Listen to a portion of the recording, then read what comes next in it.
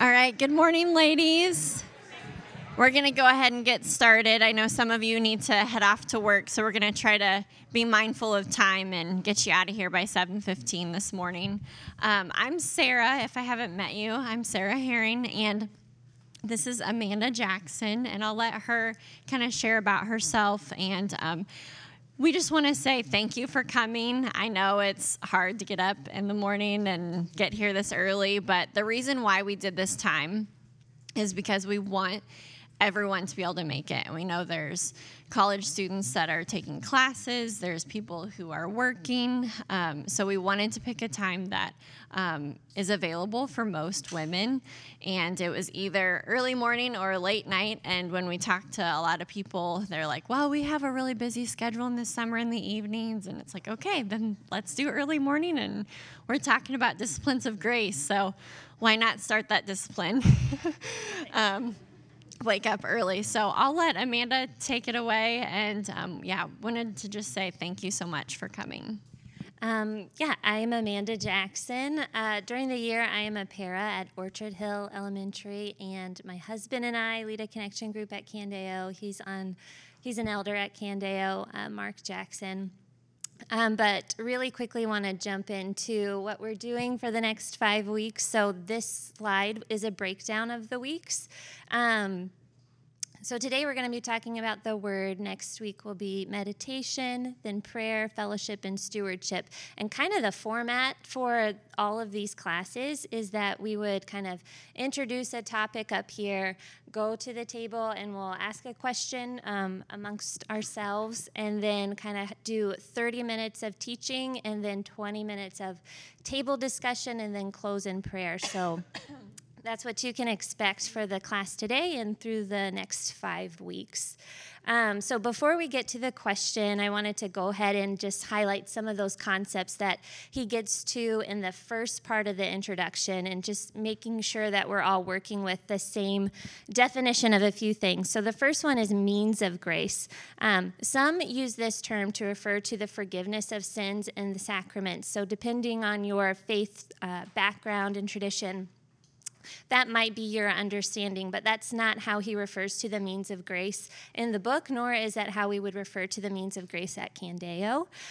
So really simply, the means of grace are the spiritual disciplines. So the word, prayer, fellowship, fasting, those types of things, these are the ways in which God sustains the believer to persevere in the Christian life. And I think of that verse in Philippians 1, I think verse 6, he who began a good work in you is faithful to carry it on to completion until the day of Christ. So God uses the spiritual disciplines, to enable our perseverance and joy in the faith. So what is the goal of the spiritual disciplines, or the means of grace? As the book said really beautifully on page 30, at the great end of the means is knowing and enjoying Jesus. So the goal is a growing relationship with the Lord Jesus, and that we would be finding our greatest joy in Jesus as we meet with him through the disciplines. And the second definition is grace.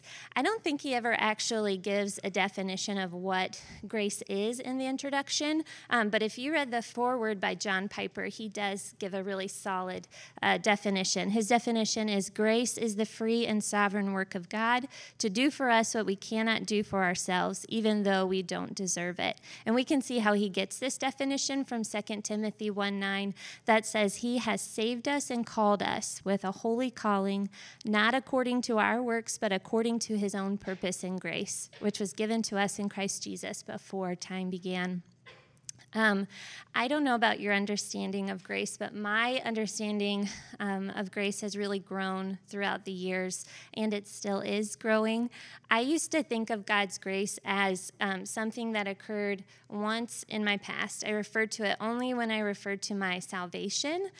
So it took me a long time to understand that God's grace isn't just a past reality, but it's also a present and future reality, that God's grace enables my obedience and perseverance in the Christian life.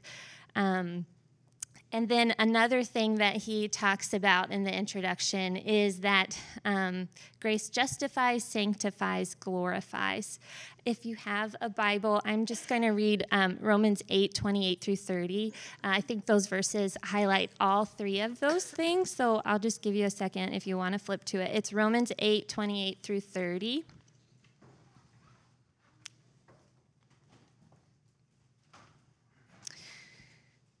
Okay, verse 28. We know that all things work together for the good of those who love God, those who are called according to his purpose. For those he foreknew, he also predestined to be conformed to the image of his Son, so that he would be the firstborn among many brothers. And those he predestined, he also called. And those he called, he also justified. And those he justified, he also glorified. So through this passage, we see that God's grace justifies, sanctifies, and glorifies. Justification happens once. When you repent of your sin and put your faith in Christ, we are declared righteous by God. In Romans 3:23 through 24, highlights that really well. For all have sinned and fall short of the glory of God. They are justified freely by the grace through the redemption that is in Christ Jesus. And sanctification is the ongoing process in this life of growing in holiness. And we see that in the verses we just read. In verse 29, it says that we are to be conformed to the image of his Son. And so that's the Spirit working in us to say no to our flesh and yes to him. And glorification is when the spiritual nature of the believer is perfected in the life to come. In 2 Thessalonians 1:12, it says, so that the name of our Lord Jesus will be glorified by you, and you by him, according to the grace of our God and the Lord Jesus Christ. So through God's grace, we see that we are justified to have a relationship with him. Through God's grace, we are sanctified to act rightly before him. And through God's grace, we participate in his glory and reflect that back to glorify him. So hopefully those things set you up well to answer the question at your table. Yeah, so as the introduction, just wanted to set you up as like, okay, we're going to define our terms, and this is what grace is. This is what means of grace is. And then we want to just start you off. Everyone wakes up better if you're talking and kind of move in a little bit. So turn towards your table, and I put the definition of grace up here again. So grace is the free and sovereign work of God to do for us what we cannot do for ourselves, even though we don't deserve it. So answer this question at your table. Where have you seen grace evidenced in your life recently? Now, this could be salvation, but it can also be grace in your life active day to day. If you don't know the women at your table, quickly introduce yourself and then go into the question, and we'll come back together in about 10 minutes. Hopefully that was helpful and beneficial to get to know your table a little bit more and just discuss where grace has been evidenced in your life. And as the teachers met before this class started, Jake encouraged everyone who's teaching to answer the question that the tables have been discussing. And as I sat there the other night, just like thinking about this question, okay, how would I answer this? My answer was, I don't really want to share that. But I knew that I need to lead out in vulnerability and authenticity. So I thought, you know what? It's a 5-week study. If we're not going to get vulnerable on the first week, we don't have enough time to just beat around the bush. So let's do this. But God's grace has been evidenced in my life through trials.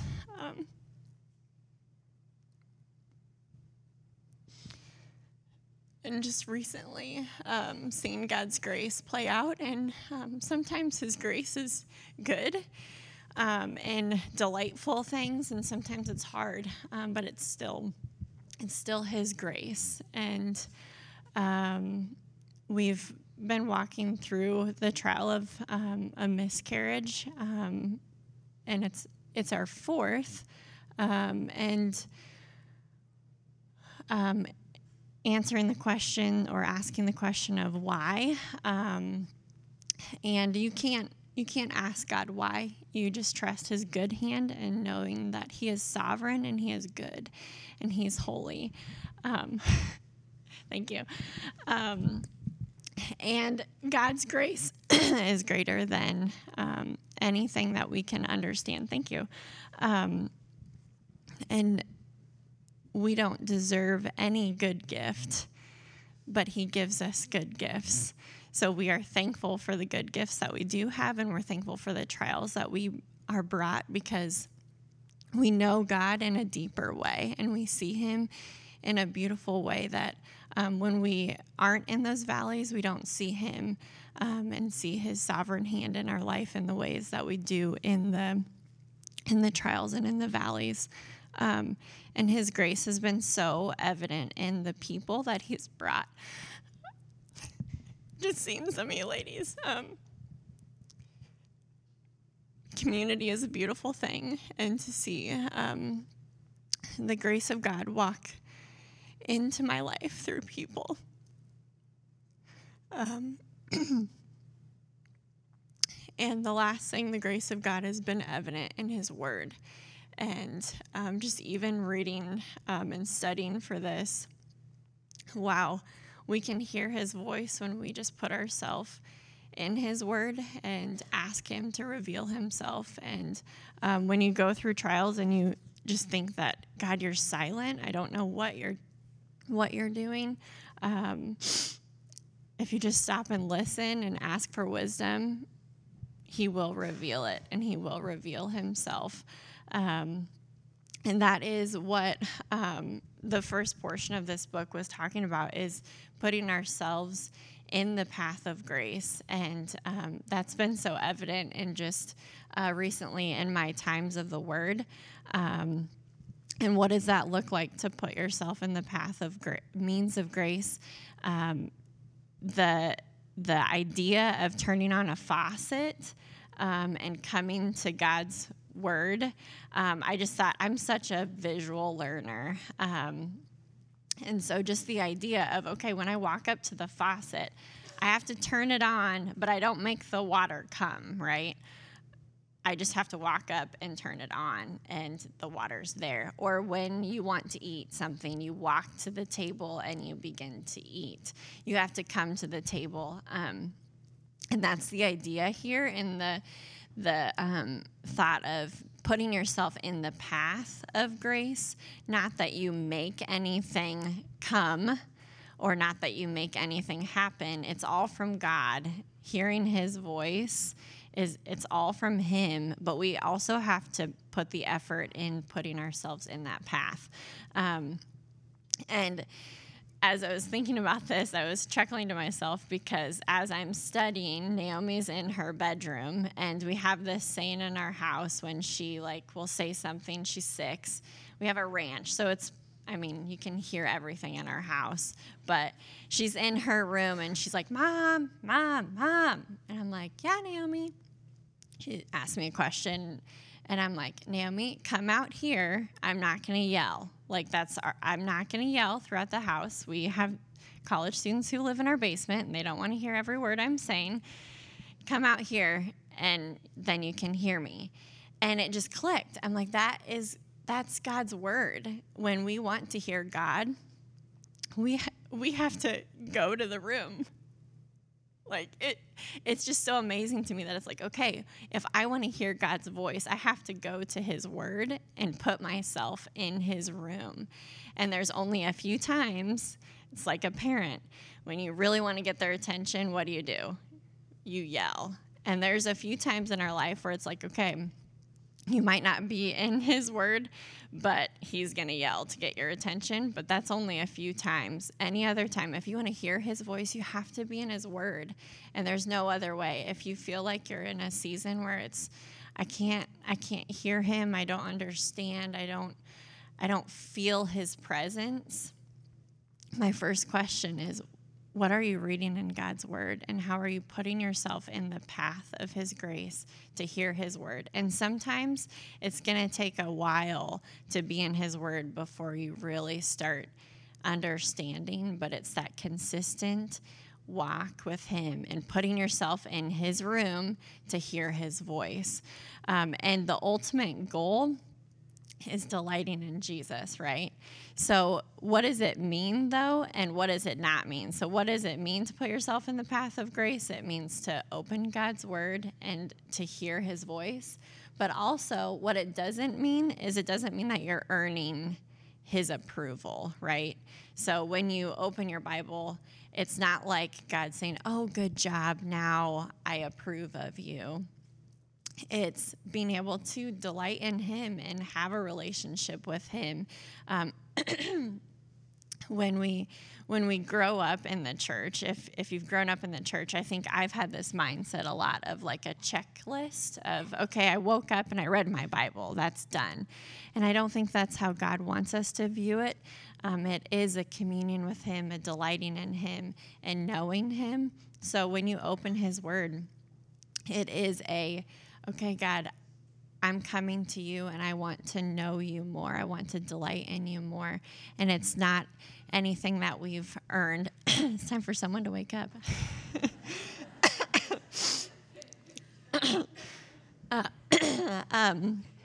And I think, oh, wow, someone else. Look at that. So Ephesians 2, 4 through 10 says it really well, God's grace in our life. And I'll just read it here for us. But God, being rich in mercy, because of the great love with which he loved us, even when we were dead in our trespasses, made us alive together with Christ. By grace you have been saved and raised us up with him and seated us with him in the heavenly places in Christ Jesus, so that in the coming ages he might show the immeasurable riches of his grace and kindness toward us in Christ Jesus. For by grace you have been saved through faith, and this is not of your own doing. It is a gift of God, not a result of works, so that no one may boast. For we are his workmanship, created in Christ Jesus for good works, which God prepared beforehand that we should walk in them. So if you see, I don't know if this will work. We'll try it here. If you see here, maybe, let's try this. By grace you have been saved. Okay, so, there it worked. This is great. This is Jake's toy. So we see in this passage, it refers to grace several times. So you've been saved by grace, and then of his grace and kindness towards us. It's a gift of God. It's nothing that we've done, so that no one may boast. This is the great. We can boast only in God when we haven't done anything. So when we put ourselves in the path of grace, we're not earning anything. It's the grace of God, even that we're there, right? So we have to remember that we can't boast in even our own doing. It's the gift. It's a free gift. It's God's grace towards us. But it's not without effort. And a couple weeks ago when Jake was teaching, he used this line that really stuck with me, that our walk with God is without earning, but it's not without effort. And so we're not earning God's grace, but it's not without effort. We have to put forth effort in our life. And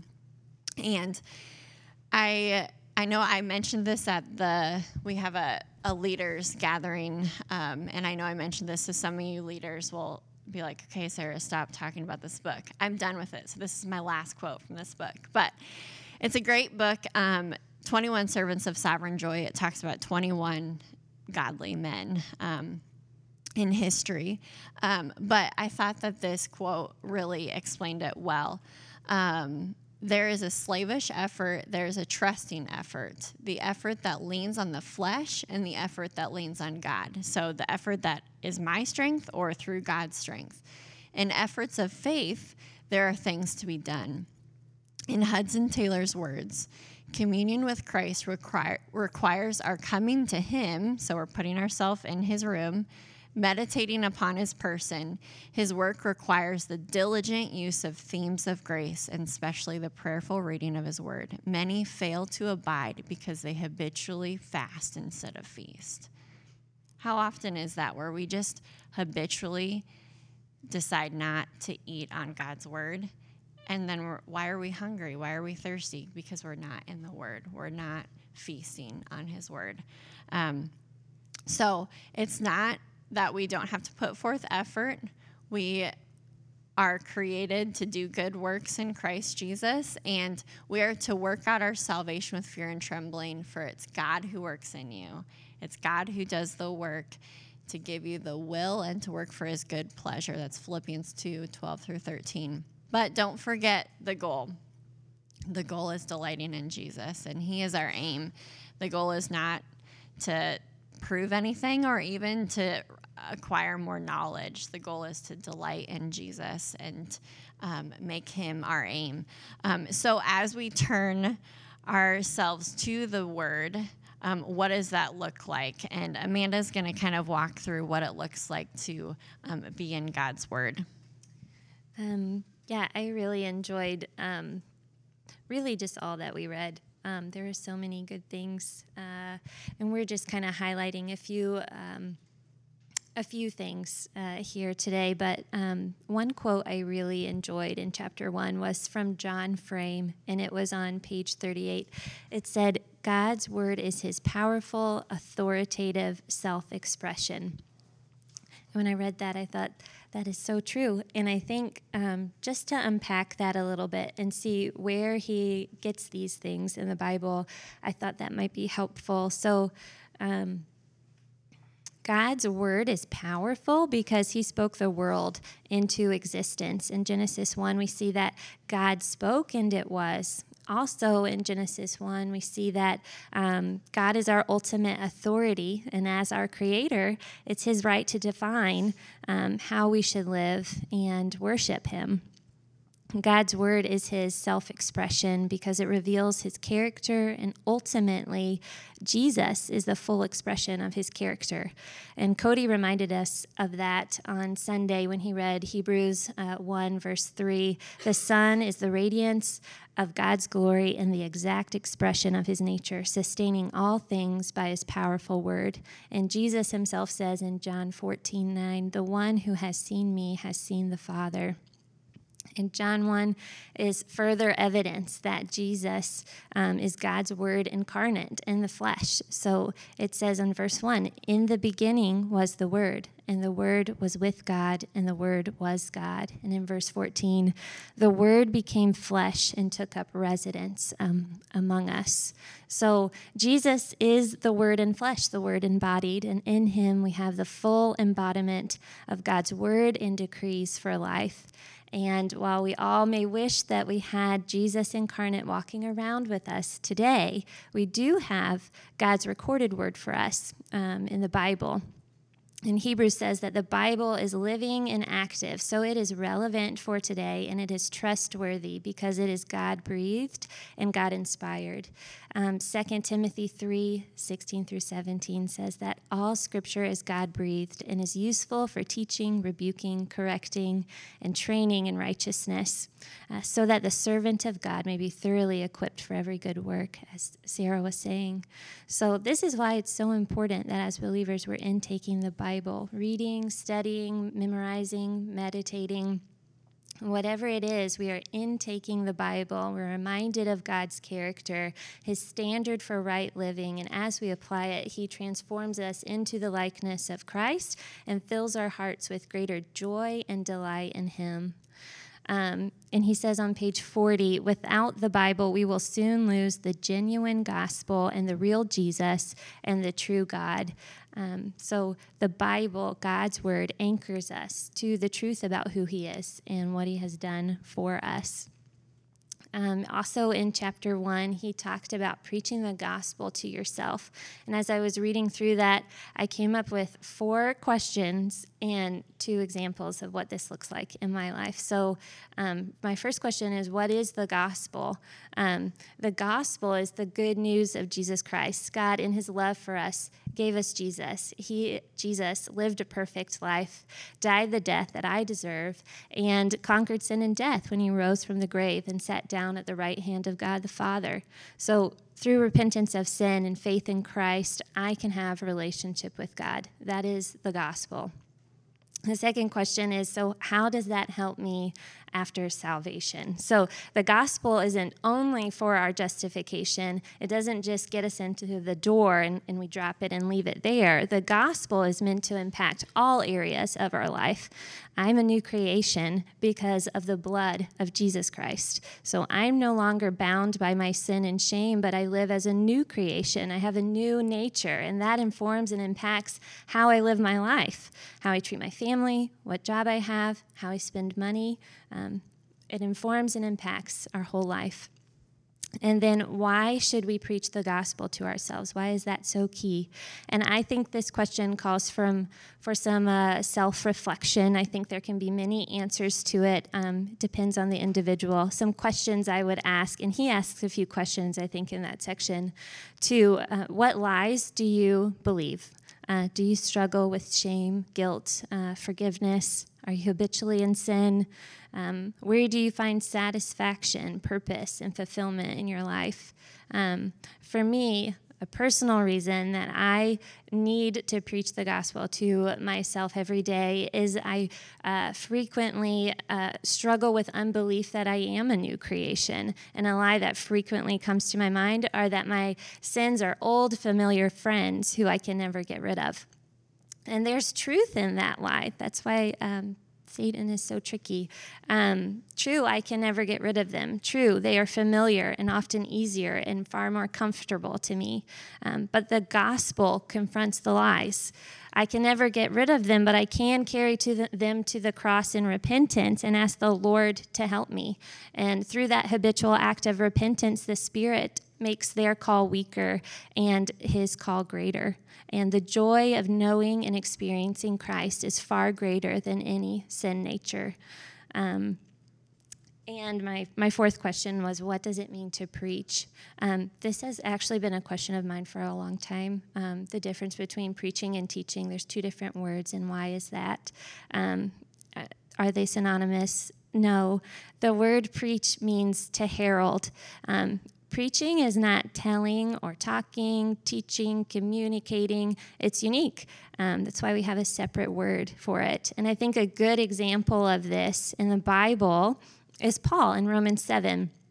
I don't have time to read the whole thing, but I think it's at verses 15 through 25. And this is where he says to the Romans, I do the thing I do not want to do.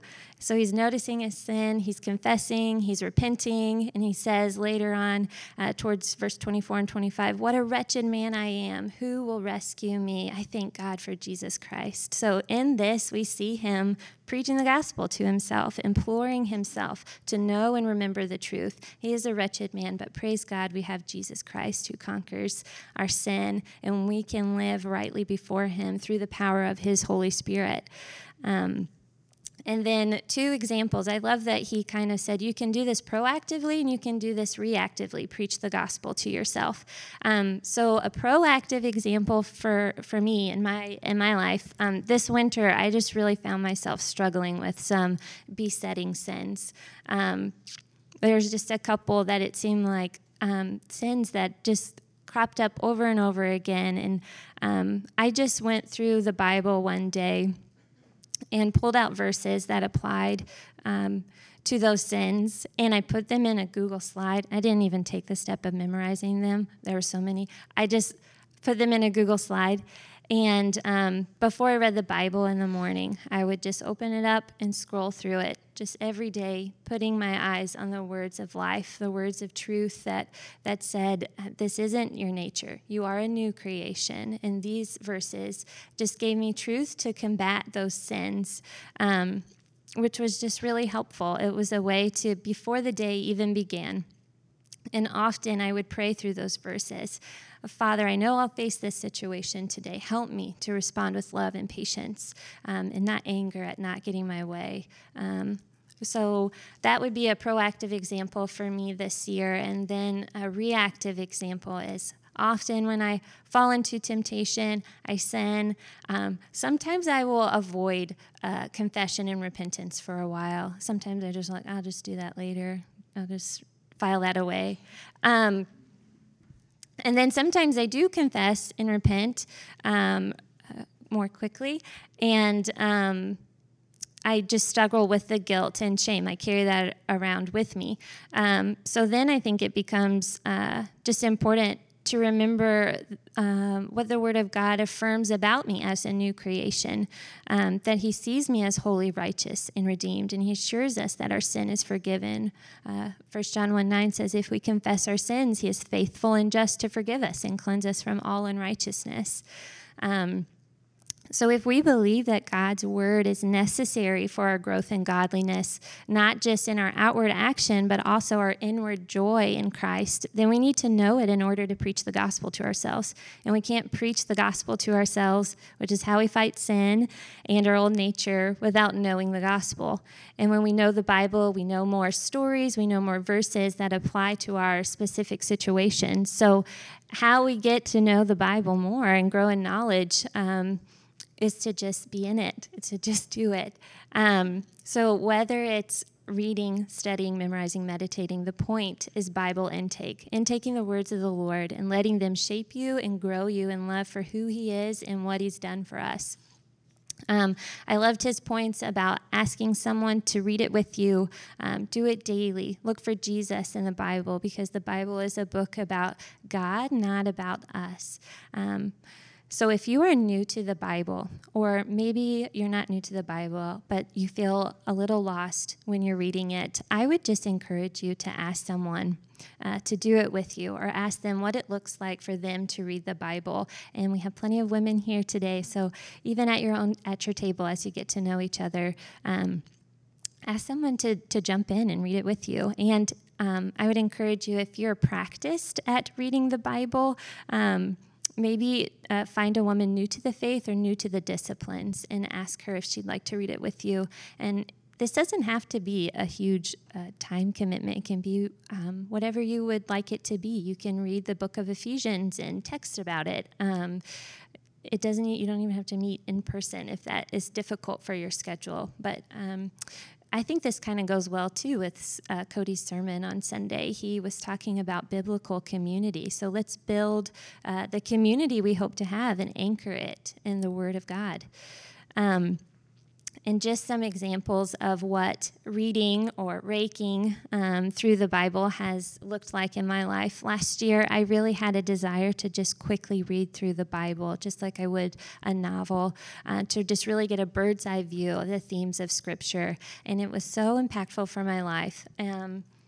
And while I was reading it in the morning, I would keep a journal beside me and just write down things that the Spirit brought before my eyes. So often this would look like verses that I wanted to go back and memorize that I thought were hugely impactful, or whole books of the Bible that I would love to go back later and study because I fell in love with them, or a theme of the Bible that kept popping up before my eyes: God's grace, God's word, humility, that I am chosen, and tracing those words through the Bible. So I now have a journal full of ideas that I probably will never be able to complete in this life.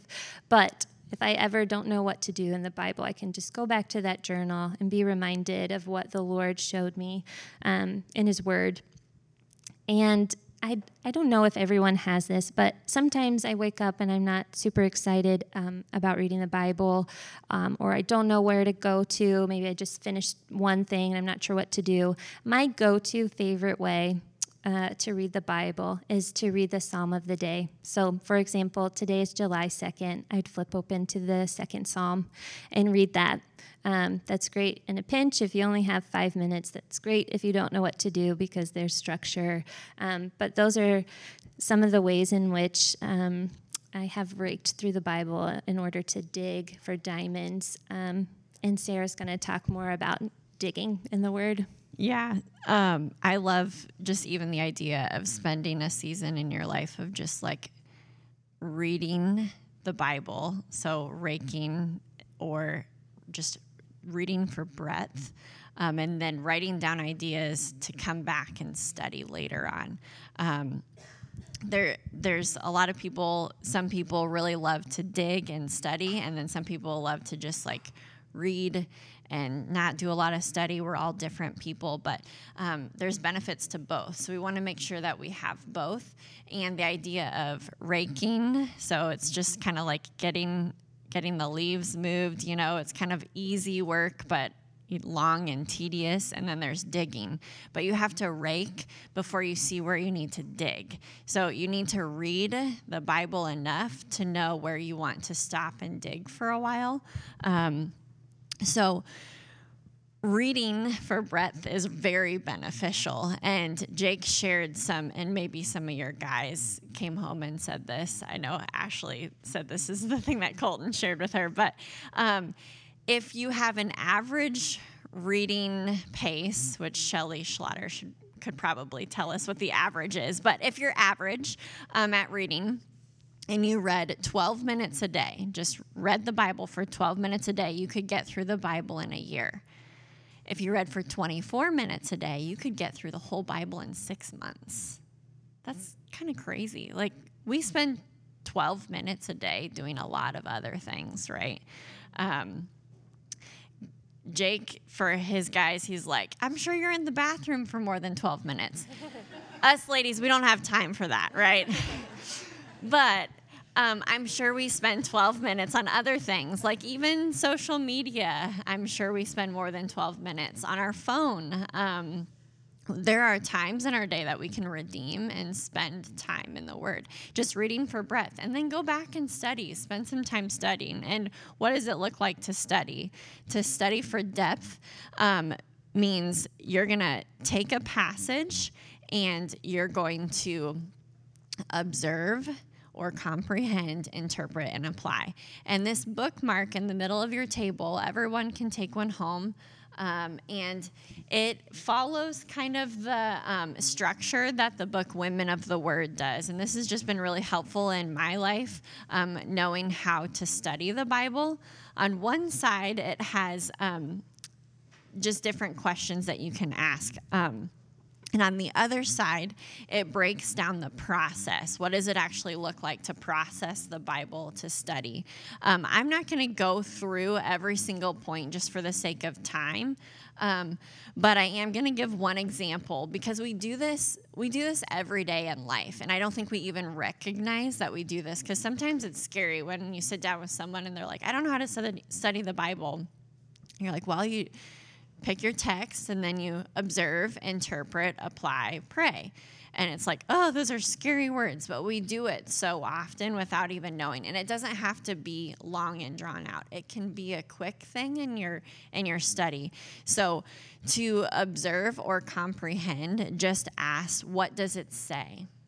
It's just understanding what it says. And for me, that looks like reading a passage with no pen in hand first. Read it repetitively over and over and over again. If you're willing to do this for a long time, read it for days without a pen, just reading it. And then pick up a pen and mark it up. Underline the repeated words, ask questions, look up words that you don't understand.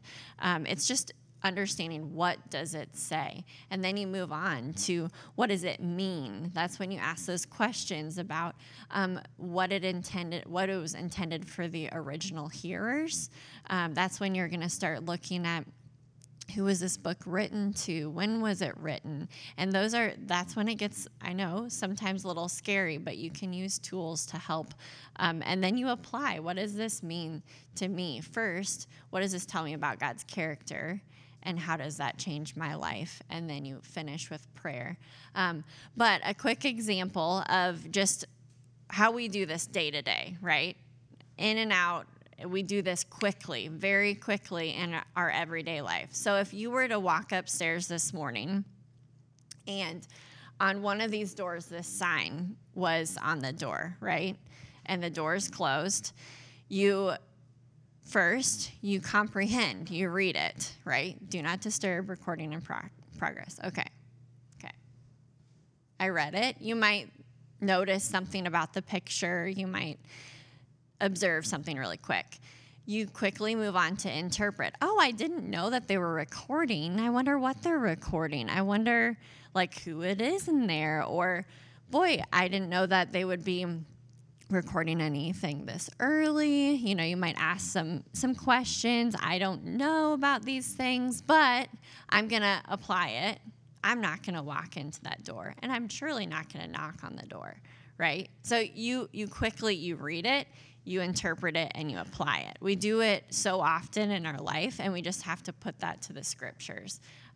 So sometimes it can be scary to think about, but if you just easily apply it to your Bible reading and read it and interpret it and apply it, it's not as scary as you think. And so hopefully as you look at this bookmark and read through the questions, it's helpful for you. I just keep this bookmark in my Bible, and it's not pretty. And we were talking, I would love to just give it to somebody like Josie to make it really pretty. And maybe someday, if she has extra time, we can have a pretty little bookmark. But at least this is helpful to ask some questions as you're studying God's Word.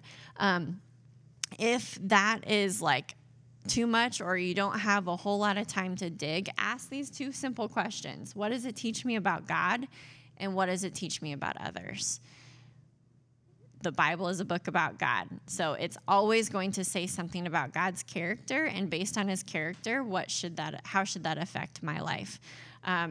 For me, I have a journaling Bible, and something that just keeps me focused on the Bible is a book about God. When I read a passage, I just write the character of God that I see in that scripture right next to it. So if you open my Bible, you're going to see God is holy, God is loving, God is faithful, God is blah, blah, blah, throughout the whole Bible, because I want to continually remind myself that it's about him, not me.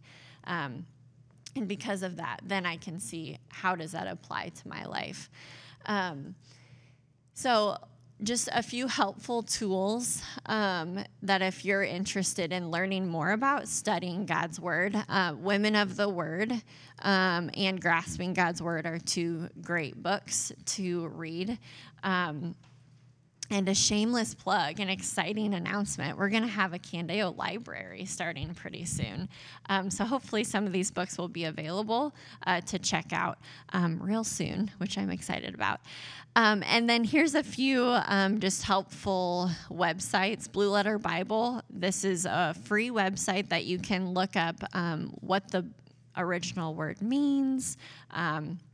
You can see cross-references. There's lots of helpful things.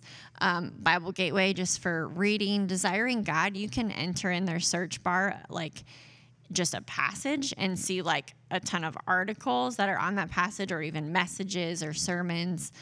Gospel Coalition is good. And then Ligonier is, I didn't want to put the long link to this, but if you go to their website and search commentaries, they have a whole page that when you're studying a book of the Bible, if you're I wonder what would be a good commentary to purchase if you're going to study a whole book of the Bible, they've gone through and they've separated all the books of the Bible, and they've given you a few good commentaries that you could purchase, which is just helpful, because sometimes I'm I don't know who to trust. Is this a good commentary? I don't know.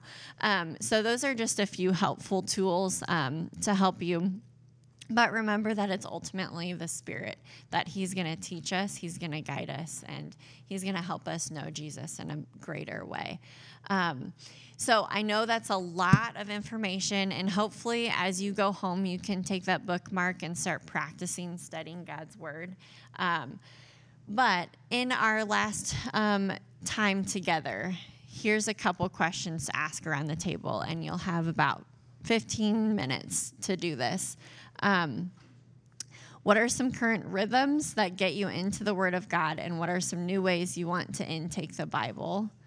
What are some ways God has revealed himself through his Word, and what capture your thoughts and fears, and what truths can you preach to yourself in light of that? We struggle a lot with not knowing or believing the truth, and to encourage one another how we can preach the gospel to ourselves. So go ahead and discuss these questions, and we'll wrap up at 7:15. All right, ladies, I'm going to have to stop your conversations, which I'm sorry. Sorry to stop everything, but I want to be mindful of your time. Feel free to stay as long as you want to continue these conversations. So if you don't have to rush out, you stay as long as you want or you need to. But very quickly, go ahead and grab the bookmark in front of you. There's extras, so if you want to take one for a friend or whatever, go ahead and take it. And then if you did not get the homework reading guide when you grabbed your books, go ahead and take that. And there's extras in the back, too. I'm just going to close this up. Emily had an awesome idea that I love. Each week, we're just going to close with singing the doxology together and just singing the truths about who God is together. So if you don't know the doxology, the words are up here, but I'm not going to lead it. The two Caseys, do you want to help lead or start it off? And then we'll close in prayer. Yeah, we decided we're not going to try the same time because we're both going to be like... Right. No, that's good. That's good. So, yeah. All right.